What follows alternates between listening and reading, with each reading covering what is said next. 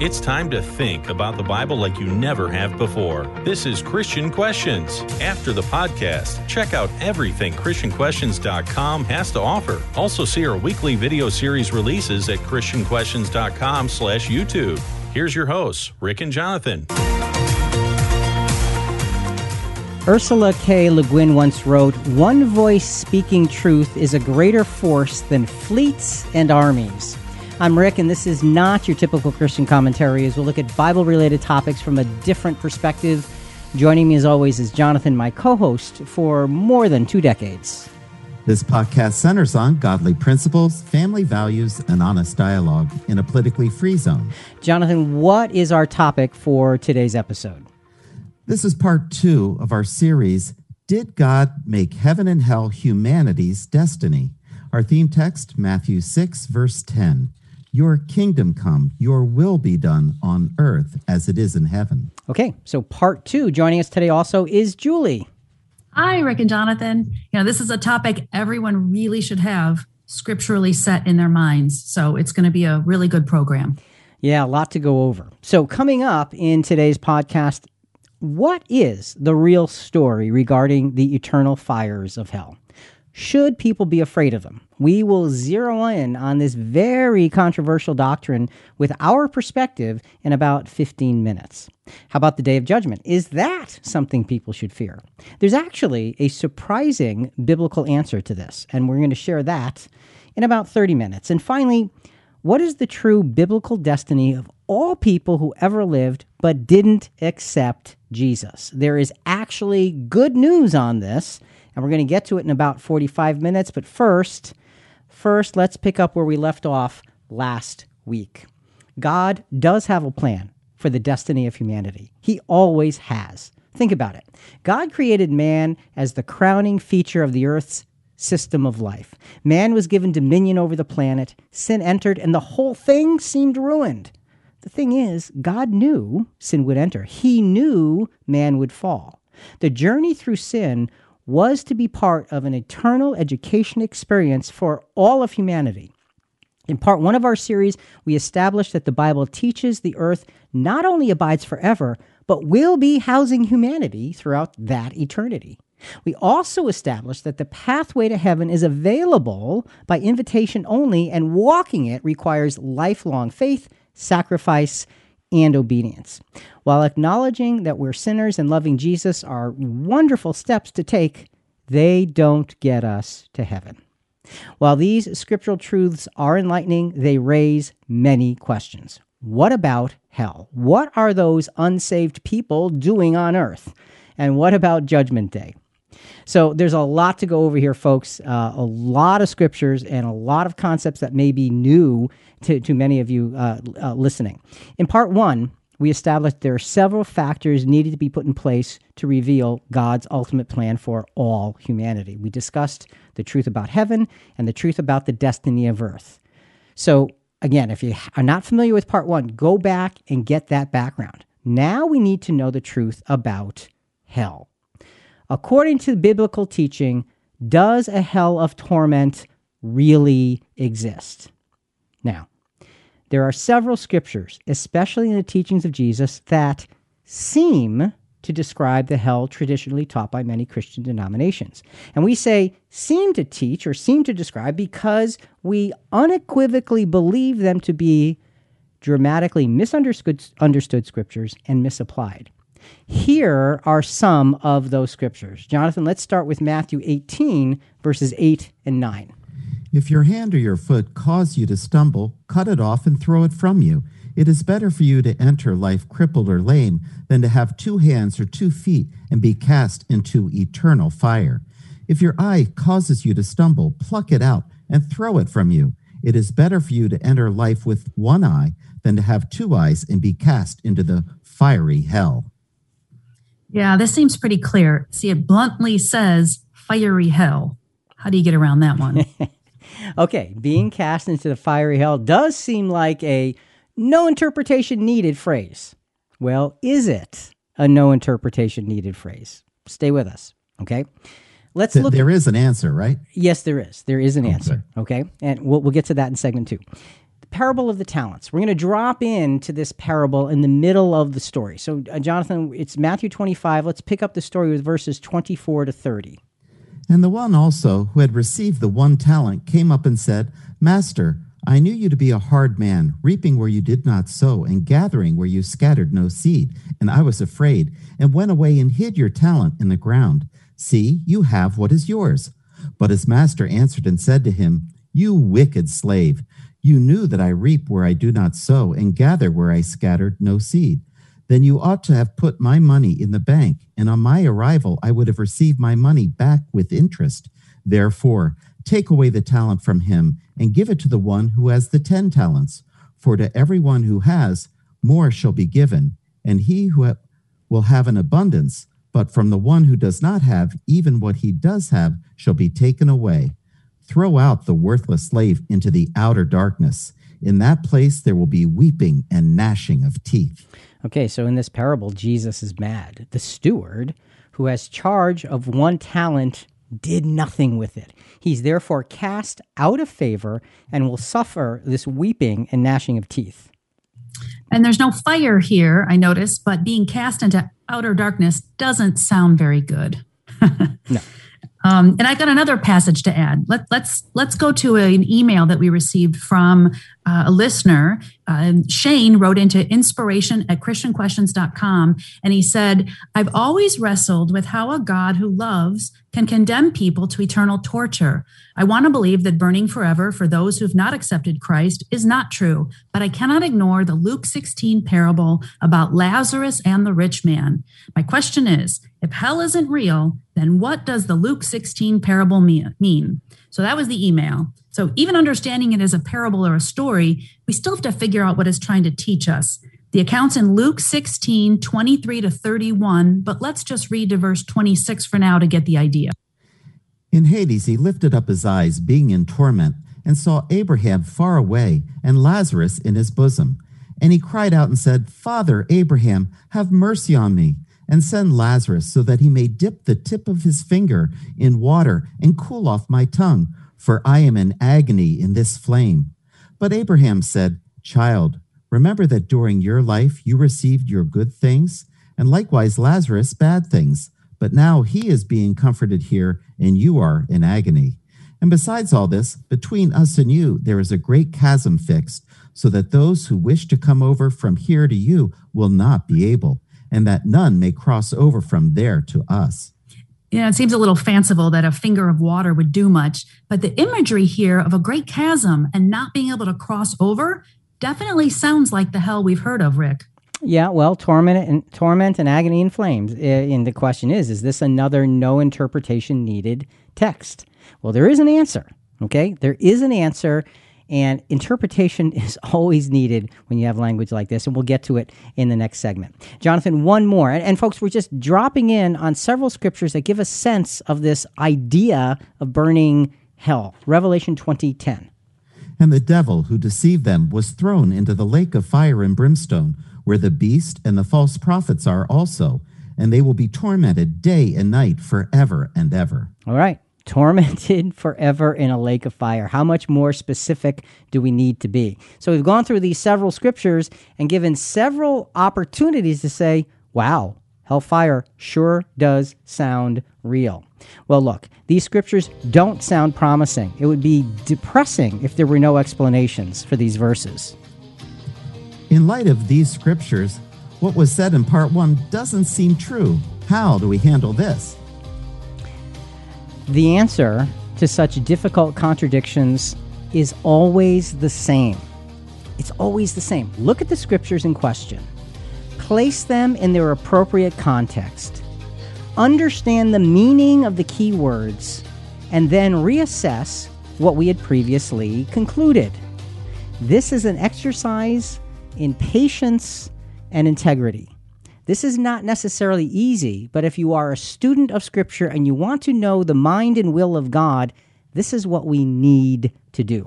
So we're going to go back through those Scriptures and pick up on the most dramatic points from each of those Scriptures and give you a brief overview, summary kind of an answer at this point.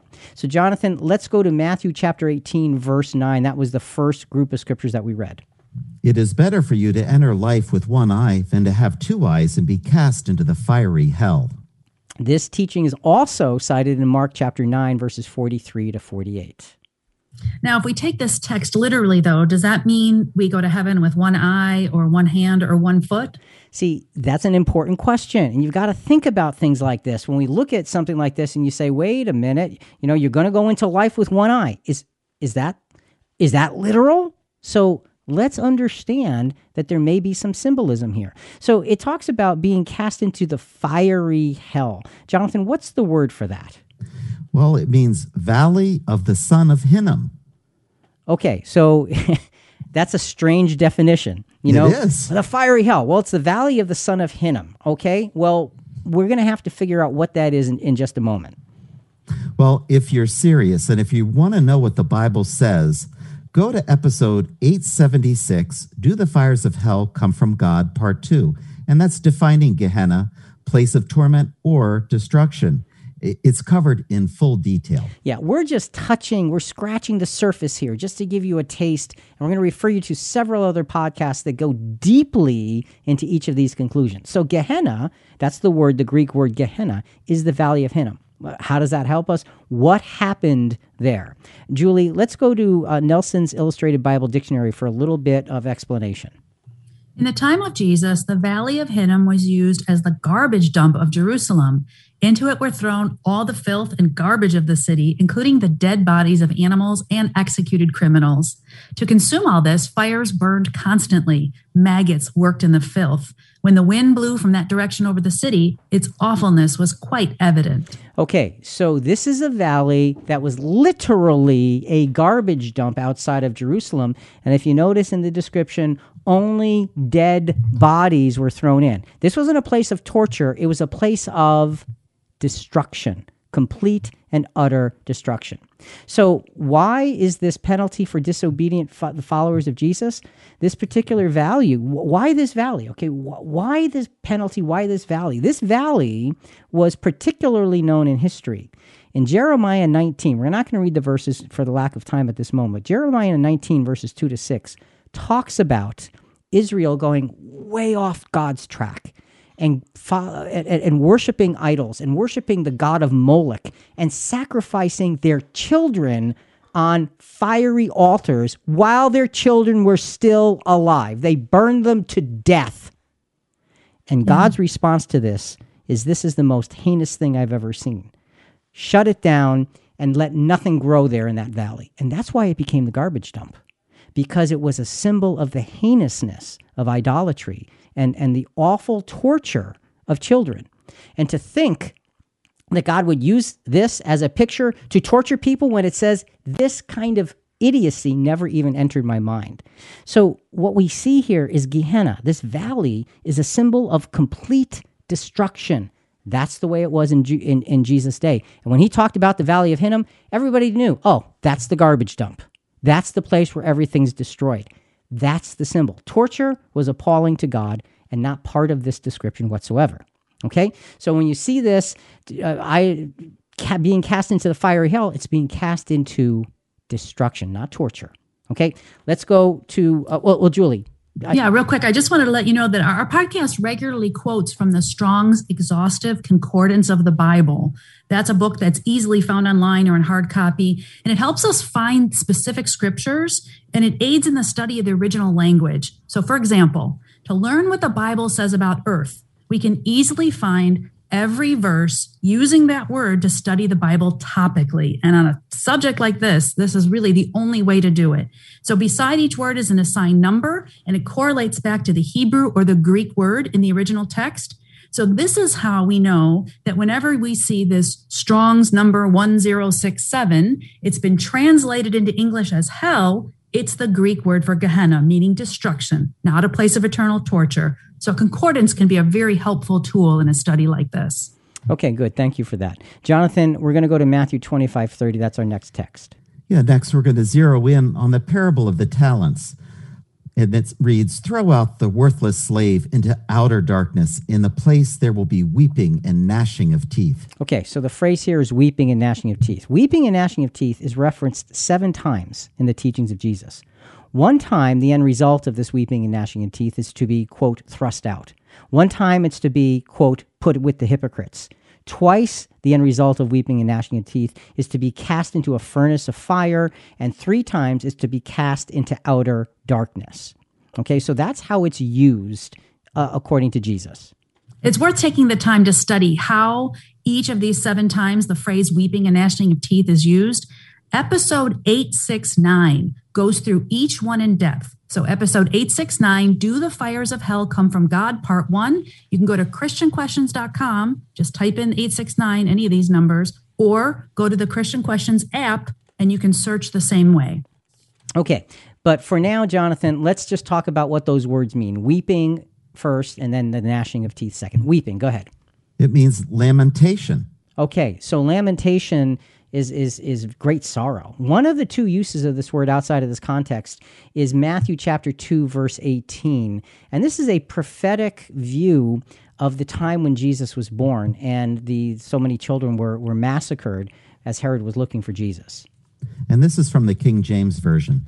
In Ramah was there a voice heard, lamentation and weeping and great mourning, Rachel weeping for her children and would not be comforted because they are not. They were murdered. They were ruthlessly killed. This is a weeping. This is a great sorrow over a tremendous loss that is unfathomable. So when we see that word weeping, it's got a very, very strong emotional attachment to it. What about the gnashing, or the gnashing of teeth? Well, that means a grating of the teeth. Okay. Now, all the uses of this particular word are from Jesus' teachings. So, Julie, let's kind of put these 2 things together, weeping and gnashing of teeth. What do we draw from them? Well, weeping isn't just shedding tears. It's a wailing anguish of heart at a traumatic and piercing loss. And the gnashing of teeth is a reaction to a deep pain or an overwhelming rage. You notice neither one of them is in response to physical pain. There's an emotional loss, and there's anger, and there's frustration. But it's not about torture and torment. So we have to understand there's something bigger here. Okay, so weeping and gnashing of teeth, as you said, Julie, is all about the personal pain and anger of great loss as a result of personal decisions. None of the 7 uses that Jesus uses weeping and gnashing of teeth have to do with the final judgment. And again, go back to podcast 869 and we go through them one at a time through that entire program very, very methodically. There is no suggestion of eternal torture or a God-inflicted punishment in any of these teachings of Jesus. And I will say, you say, well, what about the furnace of fire? What you find out is prophetically, it's talking about the great time of trouble. It's talking about a time of destruction. That's what it's talking about, okay? Not torture, destruction. What's next, Julie? Well, let's go into the next story. Remember, our listener had that question about the rich man and Lazarus. So just to recap, the story is about a poor man named Lazarus, and he sits outside the gates of a rich man, hoping to eat scraps from the rich man's table. They both die. And now the once favored rich man is now suffering, and the poor man is now favored with Abraham, and there's a great chasm between them that no one can cross over. Okay, so Jonathan, let's go to just verses 23 and 24 to capture the most dramatic pieces.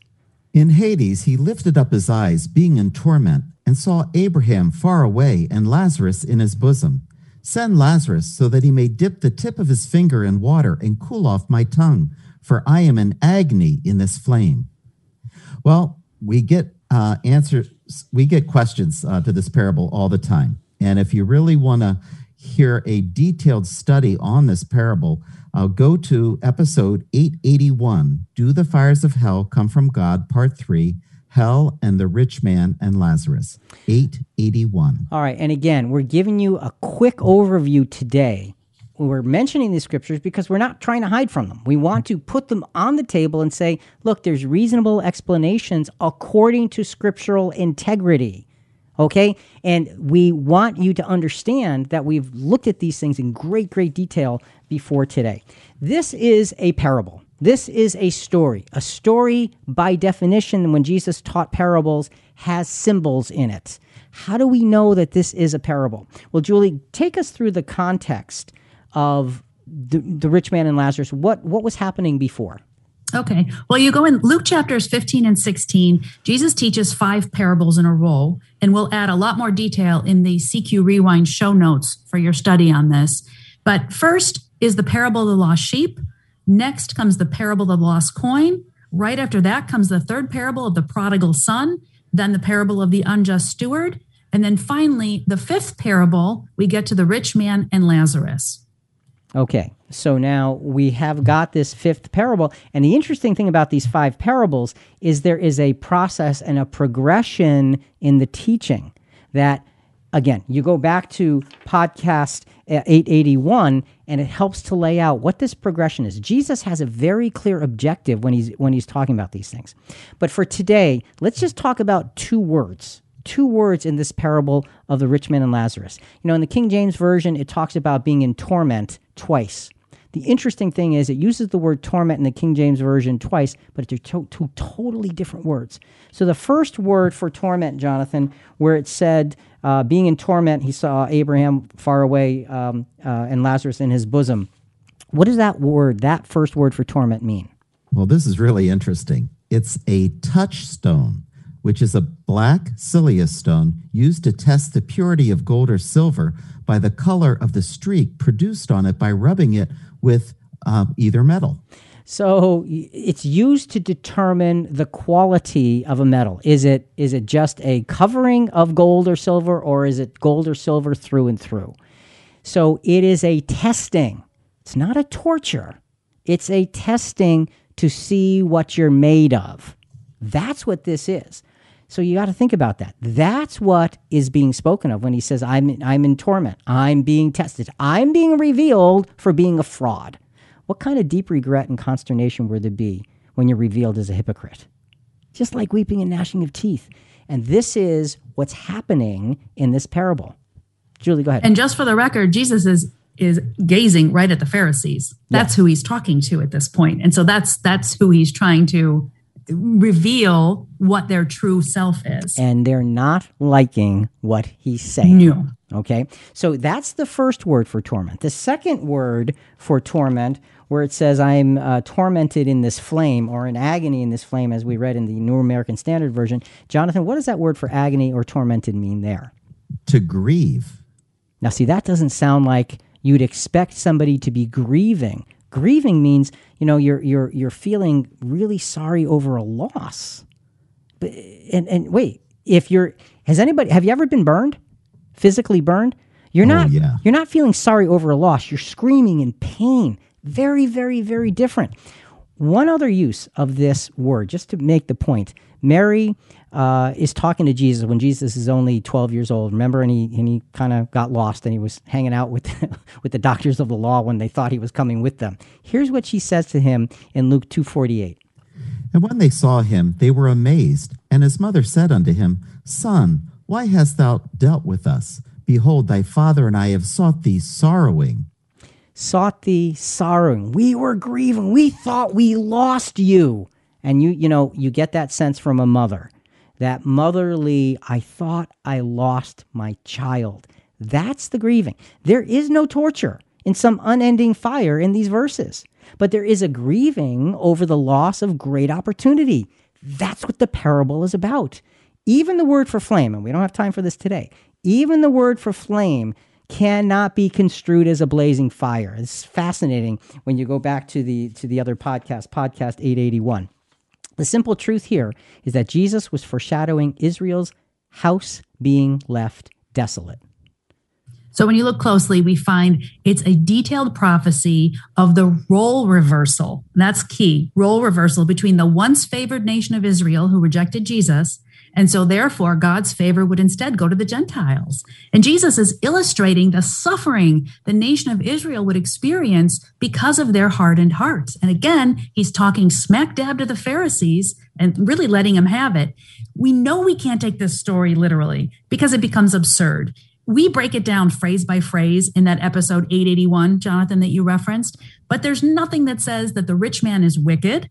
So if taken literally, everyone who wears purple and fine linen get burned, right? And unless we're poverty stricken, we don't go to heaven.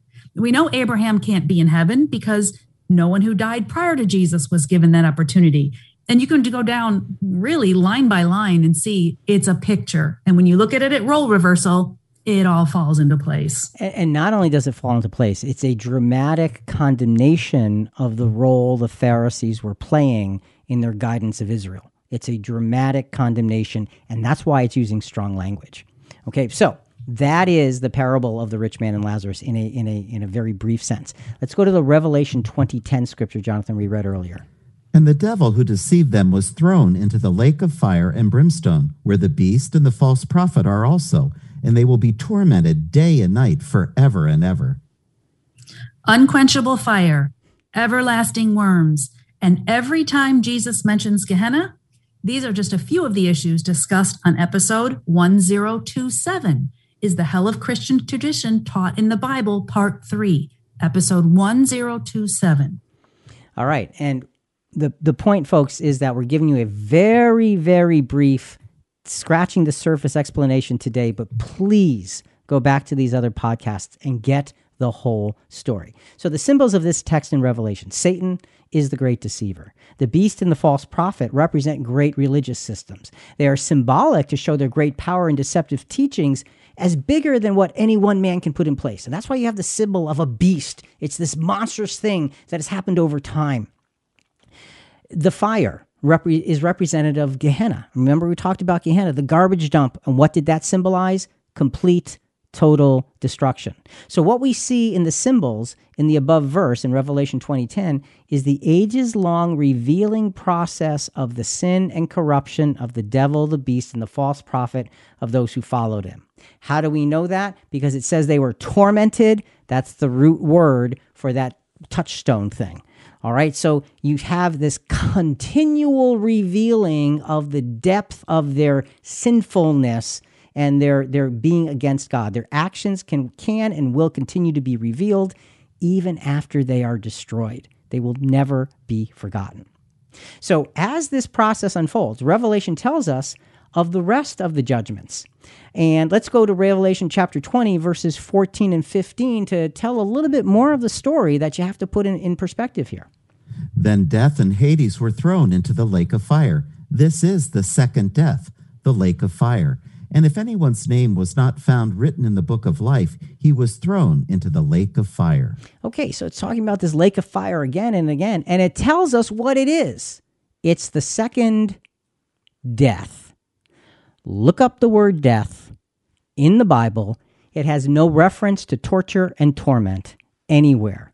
Death is the absence of life. So this is... Go ahead, Julie. No, go ahead. Well, when is the second death? Well, we know when the first death is. What's the second death? Well, the second death comes after final judgment. And we're going to get into Judgment Day and what all of that means in a little bit. Okay? But it is a future picture. Go ahead. Sorry, another question. So what's the difference between death and Hades? If Hades is death, why is there two deaths? Okay. Death is the result of the loss of life. And that sounds almost trite in terms of an explanation, but it's lifelessness. If you're dead, you are lifeless. Hades is the condition of being lifeless. Hades, literally, in the Old Testament, it was Sheol. In the New Testament, it's Hades. It means to cover over. And that's when they were talking about burial. They were talking about the condition of being dead, the condition of having no life. So it's being lifeless and the condition that you're in until resurrection, which we're going to get to. Okay, so that's the difference between the two. So humanity's destiny and the idea of hellfire. Let's take a look at this. When thoroughly studied with an open mind to Scripture over tradition, the idea of a burning hell stands completely contrary to the Bible. Okay, so final judgment, final destruction for all who have not conformed to the will of God after having been given sufficient time to learn and improve. That's what we're talking about here. That's what Revelation is talking about. And essentially, that's when we're looking at all these scriptures. That's what they are all adding up to as well. We barely scratched the surface of proof on this doctrine, so please go to the referenced podcasts for deeper study. If the unrighteous don't go to hell, then what's in store for them? What about the day of judgment? As we have seen tradition to be wrong on the doctrine of a burning hell, it stands to reason it will be off. It will be of necessity off on the day of judgment as well. The Bible teaches that Judgment Day is a long period of time. Its purpose is to demand accountability for sin and give opportunity for people to turn their lives towards righteousness. So, a text that we touched on back in part 1 last week, we're now going to focus on the broad road to destruction within this text. We talked about the first part last week. So, Jonathan, let's reread from last week, Matthew 7, verses 13 to 14. Enter through the narrow gate, for the gate is wide and the way is broad that leads to destruction, and there are many who enter through it. For the gate is small and the way is narrow that leads to life, and there are few who find it. We know that not all scriptures apply to all people in all times. So when did these texts apply? Here we're saying everyone will finally get a real opportunity in the kingdom after their resurrection, but this text applies now. If it applies now in this life, it means most people are going to be destined for destruction and not opportunity. So what does this mean? Well, that's exactly what it means. It does apply now, and it means that it's a simple equation, okay? Following Jesus is difficult, the narrow way, but it brings life. Everybody else who doesn't follow Jesus are on the broad road to destruction that Adam and his sin opened up. That's the road that everybody is traveling down together. It's the road toward death. Okay. Well, when you destroy something, it no longer exists. When someone dies, what happens to them? They no longer exist. Adam brought sin. Sin brought death. Humanity is currently on the broad road of destruction. That's right. And that's why Romans 6:23 says, For the wages of sin is death. it's simple. And we confuse the simplicity of clear scriptural teaching sometimes because we have preconceived notions because traditions have taught us these things. So we want to be really careful with these things. The wages of sin is not destruction. Not torture. It is destruction. It is death. It is lifelessness. Jonathan, what about the podcast that we're referencing here? That's right. This is great. If you truly want to know about the Day of Judgment, which is 1,000 years long, incidentally, go to episode 934. Will sinners be happy on Judgment Day? Understanding the Events and Purposes of Judgment Day, episode 934. Okay, again, it goes through that in great detail. We're just scratching the surface. Let's just touch on a couple of scriptures, though, to talk about judgment, and Julie, to go back to your question about timing on things, because we've got the broad road to destruction here and now. Well, what about later? Well, Hebrews 9:27 is going to open up that door. Hebrews 9:27. And inasmuch as it is appointed for men to die once, and after this comes judgment. Okay, sounds ominous. After this comes judgment. But what does judgment mean? Okay, let's look at Judgment Day. And we're going to give you several statements with scriptures to back them up. Judgment Day will be a day of testing. Now, most of us, when we think of Judgment Day, we don't think of that. We think of a day of condemnation. It will be a day, and we're going to substitute the word a time of testing. John 5:28-29. Marvel not at this, for the hour is coming, in which all that are in their tombs shall hear his voice, and shall come forth, they that have done good unto the resurrection of life, and they that have done evil unto the resurrection of judgment. This is a really often quoted scripture. And some translations we're more familiar with, like the King James, says, unto the resurrection of damnation, or the New International Version will say, those who have done evil will rise to be condemned. So it's a common teaching in the churches that the sacrifice of Jesus allows everybody to be resurrected, but evil people are immediately damned to hell as a result of what they've done. How can we be sure that this is absolutely not correct? Let's look at the word. Okay, it always comes back to let's look at the word. Judgment, Jonathan, what does it mean? Well, the Greek word, the word is pronounced crisis, which is really interesting. I love that point. But it means decision, by extension, a tribunal, by implication, justice. So it's a day of crisis. We understand what a crisis is, and we get our English word crisis from the Greek word crisis or krisis. So we have to look at that and say, think about this. Think about a person who's in a hospital and who's had very serious trauma or a stroke or something very, very, very serious and very difficult, and they're in a period of crisis. Now, what does that mean? It means things could go either way. It means that the doctors are attending to them and the nurses and the specialists, but things could go either way. You could either go downhill or you can go uphill. There's a period of time where you don't know what the end result will be. The opportunity for recovery may be there, and the opportunity for death may be there. It's a time of crisis, a time of decision, a time where you have to put things in order. That's what this is, okay? The point of crisis is a period, not a moment. It's a period of time. Okay, so what you're saying is when people say, Jesus, we're all resurrected because of Jesus, and it's either they would say the crisis is, well, you're either going to go left or you're going to go right. But you're saying this day of judgment or this time of judgment is much longer than just a minute, where everything that you've done today or to date is what you're judged by, right? You're judged by, you have an opportunity, and it goes further. It goes beyond what you were judged by just in this life. Right. See, it's a time of decision. It's not a stamp of approval or disapproval. You get the stamp, I'm approved. You get the stamp, oh, not so good. That's not what we're talking about at all. That's not what it means. It means a period of time where things can go either way. You are accountable for your past experiences, but the key is, what do you do with them? How do you live up to the accountability, and how do you live up to the righteousness that God will be demanding of you? So it's a time where you are being tried as a human being, all those folks that are raised as a human being, to see if they will walk toward God or walk away from God.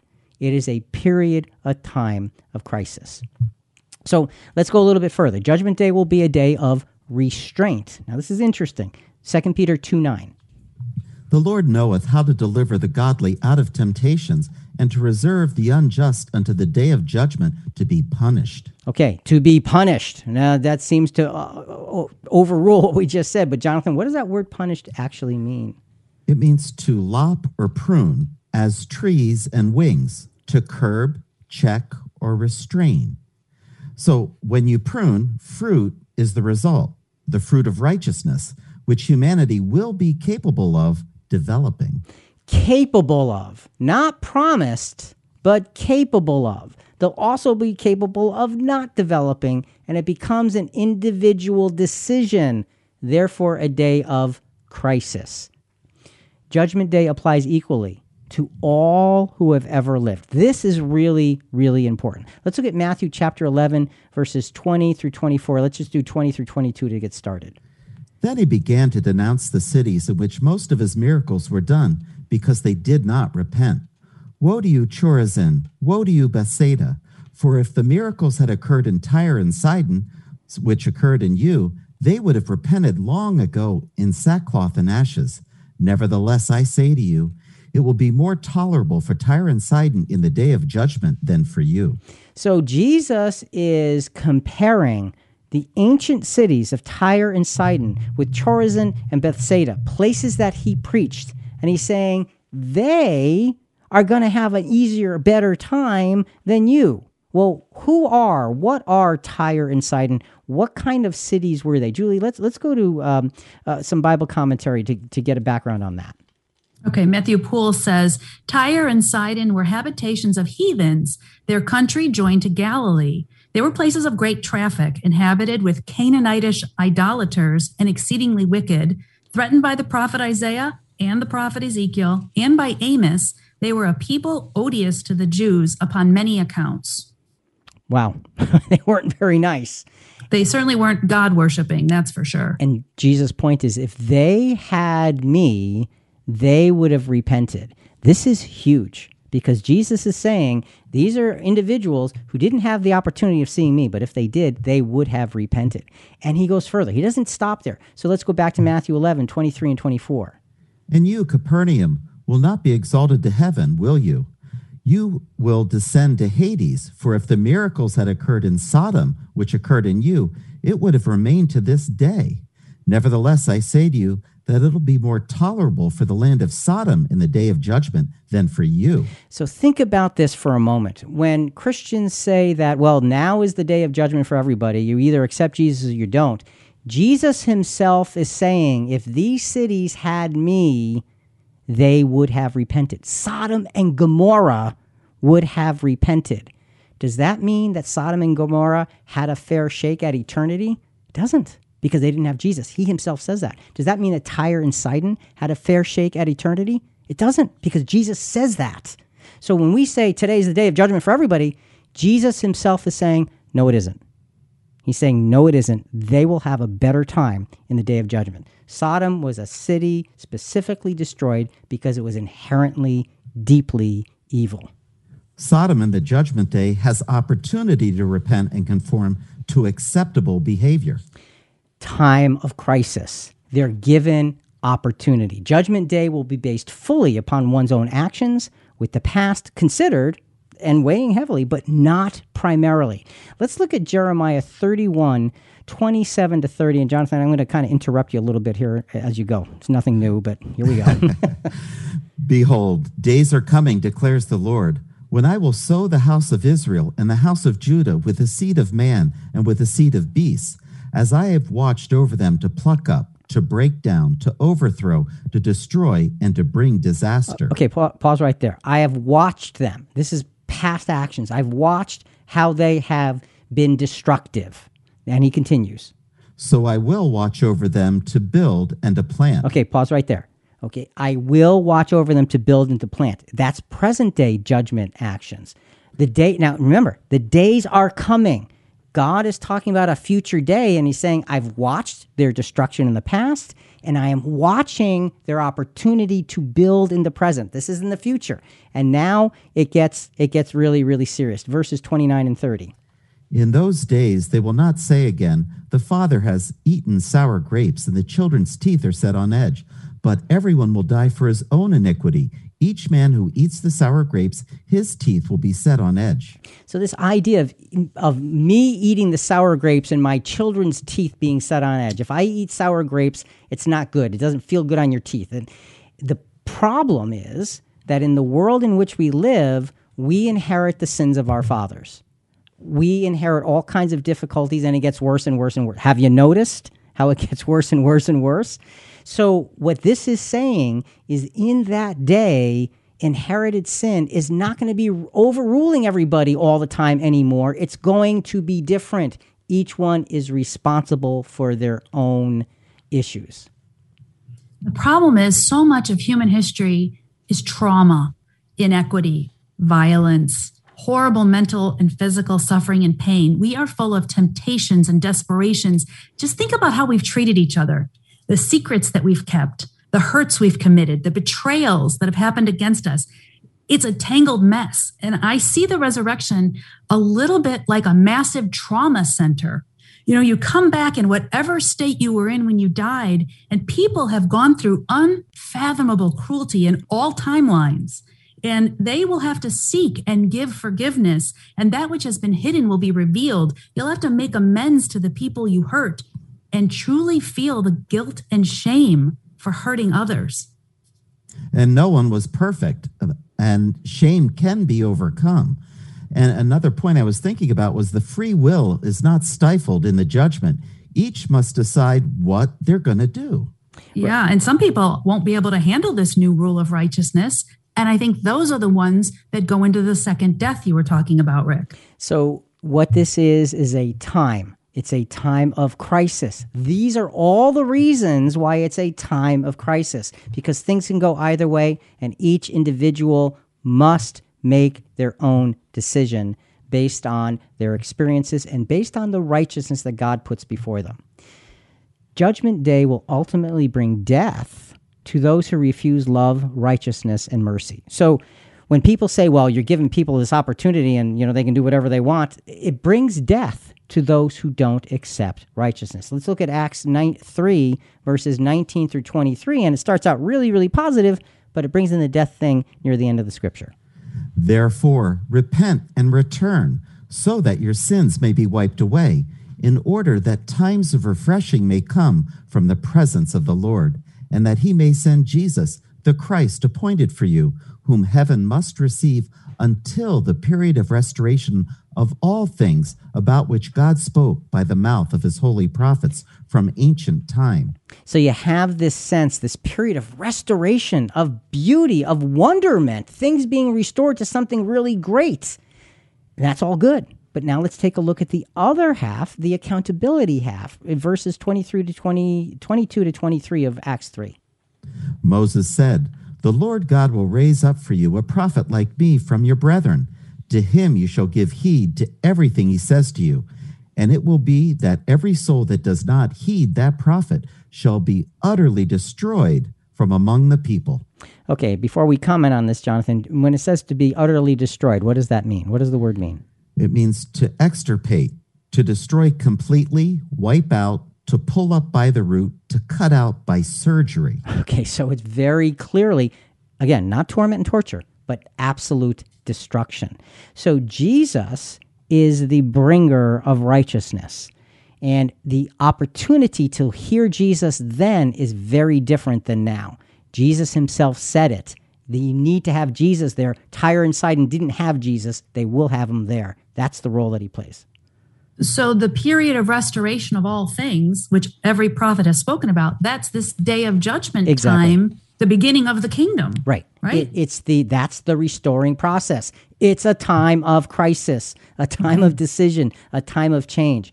Humanity's destiny reflected in the day of judgment. Let's recap this. Judgment Day is a good day. It will be a time when the sacrifice of Jesus will give every human being an opportunity to be accountable and to choose righteousness. You can choose it or you cannot choose it. It becomes an individual decision, and we have that opportunity. It's a great time, the Day of Judgment. It really is. We can see what looked like an odd pieces actually fitting together into a biblical plan for man that makes sense. So, how does this whole destiny thing play out? Simply stated, what is the destiny of unbelievers? God's intention right from the start was to have a human family on the planet that he prepared for them. He knew sin would enter and prepared for it long before it happened. God will not let anyone die forever without giving them a chance, a just chance at life. God also will not give any human beings eternal life who would ultimately disobey him. The bottom line is eternal loyalty will be required. It will be learnable if you decide to learn it. So we have to put this all in perspective. Let's shift gears a little bit. We're talking about the destiny of unbelievers here. Let's talk about the mind of God, understanding the mind of God. In part one, we looked at 2 Peter 3:9, and it helped us to understand the mind of God. We've got another scripture, another New Testament scripture that relates how God thinks about humanity. It's 1 Timothy chapter 2, verses 3 and 4. This is good and acceptable in the sight of God our Savior, who desires all men to be saved and come to the knowledge of the truth. Okay, Jonathan, there's a couple of words in there. First of all, he says, God desires all men to be saved. And a lot of times we think about that, it's like, it's kind of like a wish. Is that what the word means? No, it means to will, have in mind, intend, to be resolved or determined, to purpose. Okay, so God purposes all men to be saved. All right? Julie, let's wrap this up a little bit here. Okay, so when you look at this and it says all men will be saved and come to the knowledge of the truth, notice the order. First, God will have all men be saved. That's that resurrection. And then they come to the knowledge of the truth, meaning all men will understand. And that Strong's word here for knowledge means full discernment.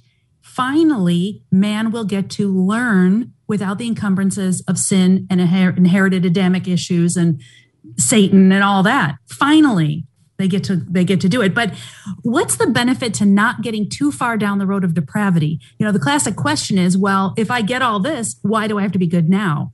And I think the answer is because it's going to be really difficult when you're resurrected. You don't get away with anything. Everybody is held accountable and there's consequences.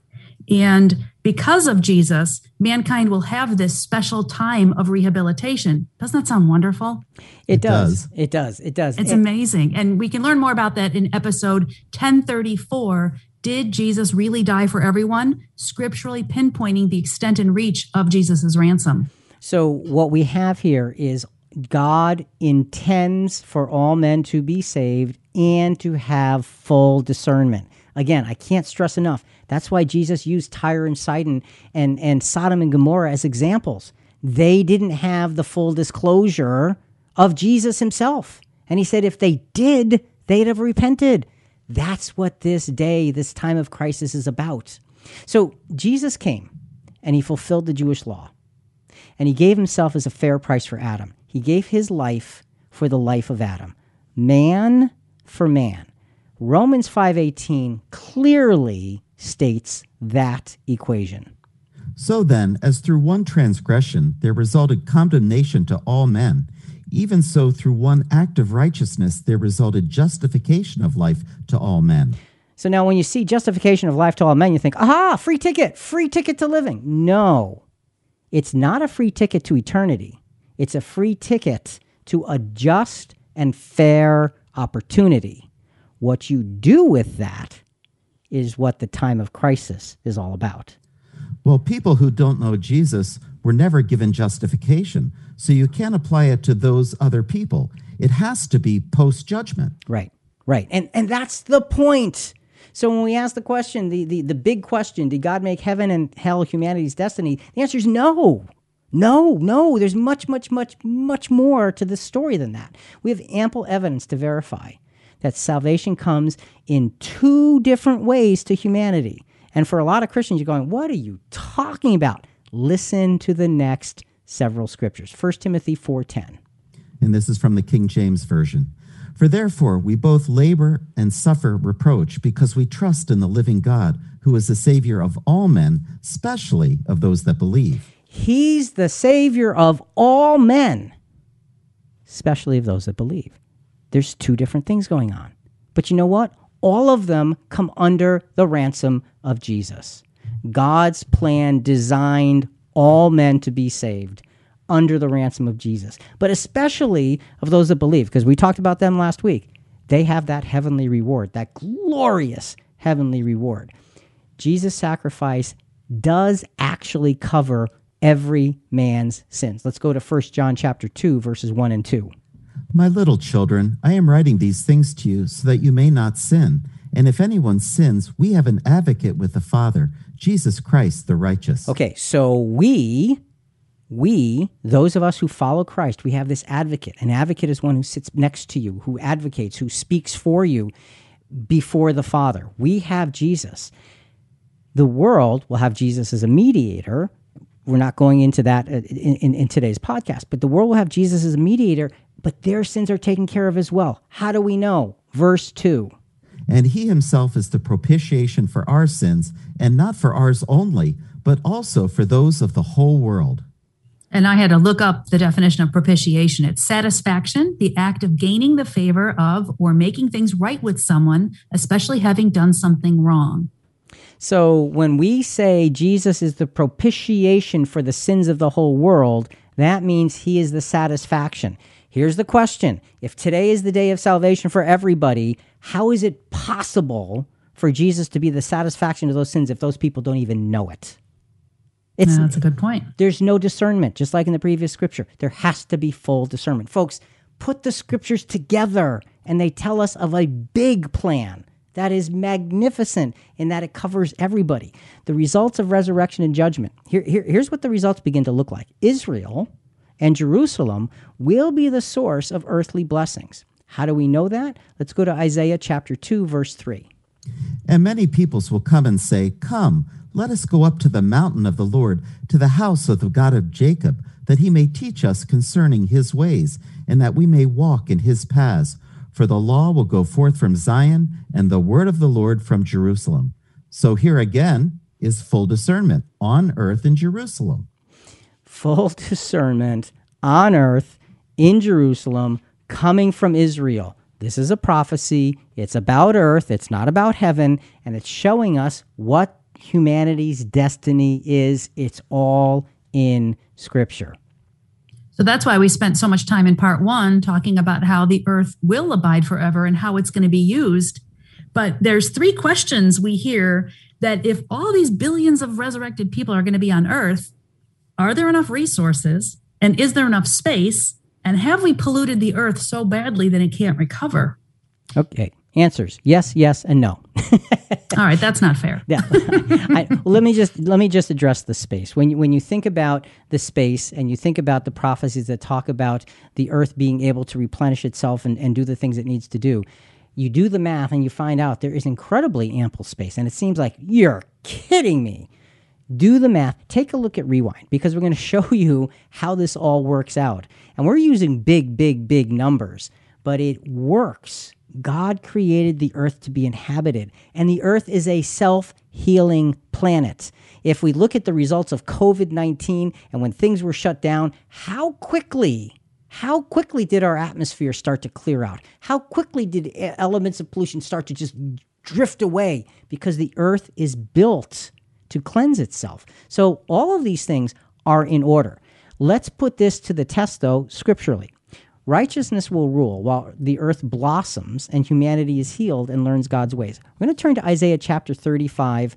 We're not going to read all the verses, but these are selected verses, again, earthly prophecy of the future. Listen carefully to the picture of what this all looks like. We're going to do Isaiah 35. Jonathan, let's start with verses 1 and 2 and then 5 and 6.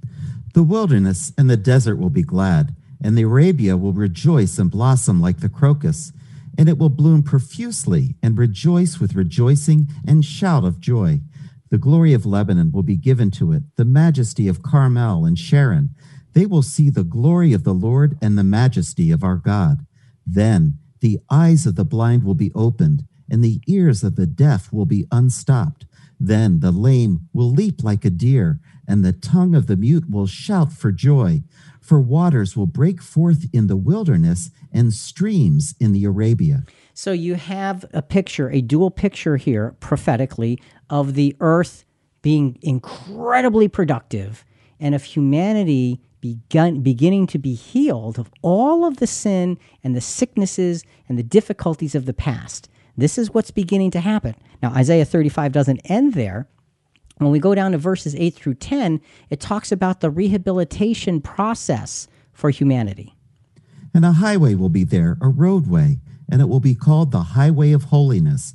The unclean will not travel on it, but it will be for him who walks that way, and fools will not wander on it. No lion will be there, nor will any ravenous beast go up on it. These will not be found there, but the redeemed will walk there, and the ransomed of the Lord will return and come with joyful shouting to Zion, with everlasting joy upon their heads. They will find gladness and joy, and sorrow and sighing will flee away. So you have a very vivid picture of what the rehabilitation process looks like and how God has planned to put things in a wonderful order. These are incredible verses that talk about the future of planet Earth and the billions and billions and billions of humanity that will live upon it, and their opportunity, that highway of holiness, to prove themselves righteous by their own doings, not because they were born into sin anymore, but it's a different environment. There will be unquestionable access to an understanding of God's ways. Habakkuk chapter 2, verse 14. For the earth will be filled with the knowledge of the glory of the Lord as the waters cover the sea. Can you even imagine the earth being filled with the knowledge of the glory of the Lord? Folks, we haven't even gotten a drop of the drop on what that would look like. The earth filled with the knowledge of the glory of the Lord, like the waters cover the sea. That's a huge ability to understand God. It will be everywhere. There's no mistaking the presence of God here. Psalm 22, 27, and 28. All the ends of the earth will remember and turn to the Lord, and all the families of the nations will worship before you. For the kingdom is the Lord's, and he rules over the nations. You think about these scriptures, and you tell me that this can't be. You tell me, no.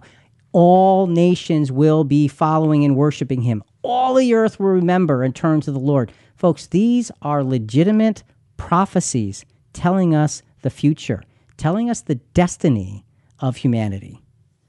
So, Julie, quick pop quiz. Go ahead. Are you ready? Yes, go All ahead. right. After 2 parts of discussion about the destiny of humans, answer me where they will be resurrected. Those who died prior to the resurrection of Jesus. On the earth. Friends of God, like Abraham, Moses, and Job. On the earth. Enemies of God, like the Canaanites and the Amalekites. On the earth. People who have never heard the name of Jesus. On the earth. Here's a tricky one. Pagans, Muslims, Hindus, atheists, and Satan worshipers. On the earth. Yeah, even they get a chance. Faithful followers of Jesus. In heaven. And after resurrection, in an ample period of time, those who willingly and intentionally do not repent and still love evil. Second death. Bing, bing, bing, bing, bing, bing, bing. Only the called, chosen, and faithful footstep followers of Jesus are in heaven. Everyone else is raised on earth to get that full opportunity to learn righteousness and get with the program. Folks, thank you, Julie. Pop quiz, Jonathan, you did really well. You don't need me. That was awesome. Yeah, you did great. You put it in order, folks, and that's what we're doing here. We're putting it all in order. Listen, the earth and the people who were born to it will be restored. Eternal life will depend upon each and every individual being committed to God's ways. The faithful disciples of Jesus will guide the resurrected masses toward accountability and toward righteousness. Conclusion, God's plan is magnificent. Folks, we have talked to you for the last 2 weeks about a lot of discussion pieces, a lot of parts to God's plan. We encourage you to go to those other podcasts that we recommended, to go deeper into each piece to see the proof. What we attempted to do in these last 2 weeks is just put it together and give you a consolidated picture to say heaven is legitimate and it is for the called out ones. Hell, there is no such thing. There is death, there is destruction, and there is second death. But then there's the earth, the place where all men will live. And those who are resurrected and go to heaven with Jesus will be part of the reconciliation process for those on earth through judgment and then for ages to come. Think about it. Folks, listen, we really want to hear from you. Give us your feedback. Send us your questions on this episode, other episodes at ChristianQuestions.com. Big part of spreading the word about our podcast is subscribing to Christian Questions or your favorite podcast in Apple, Spotify, Podbean, iHeartRadio, and so forth. Next week, does God really want me to suffer? We'll talk to you then.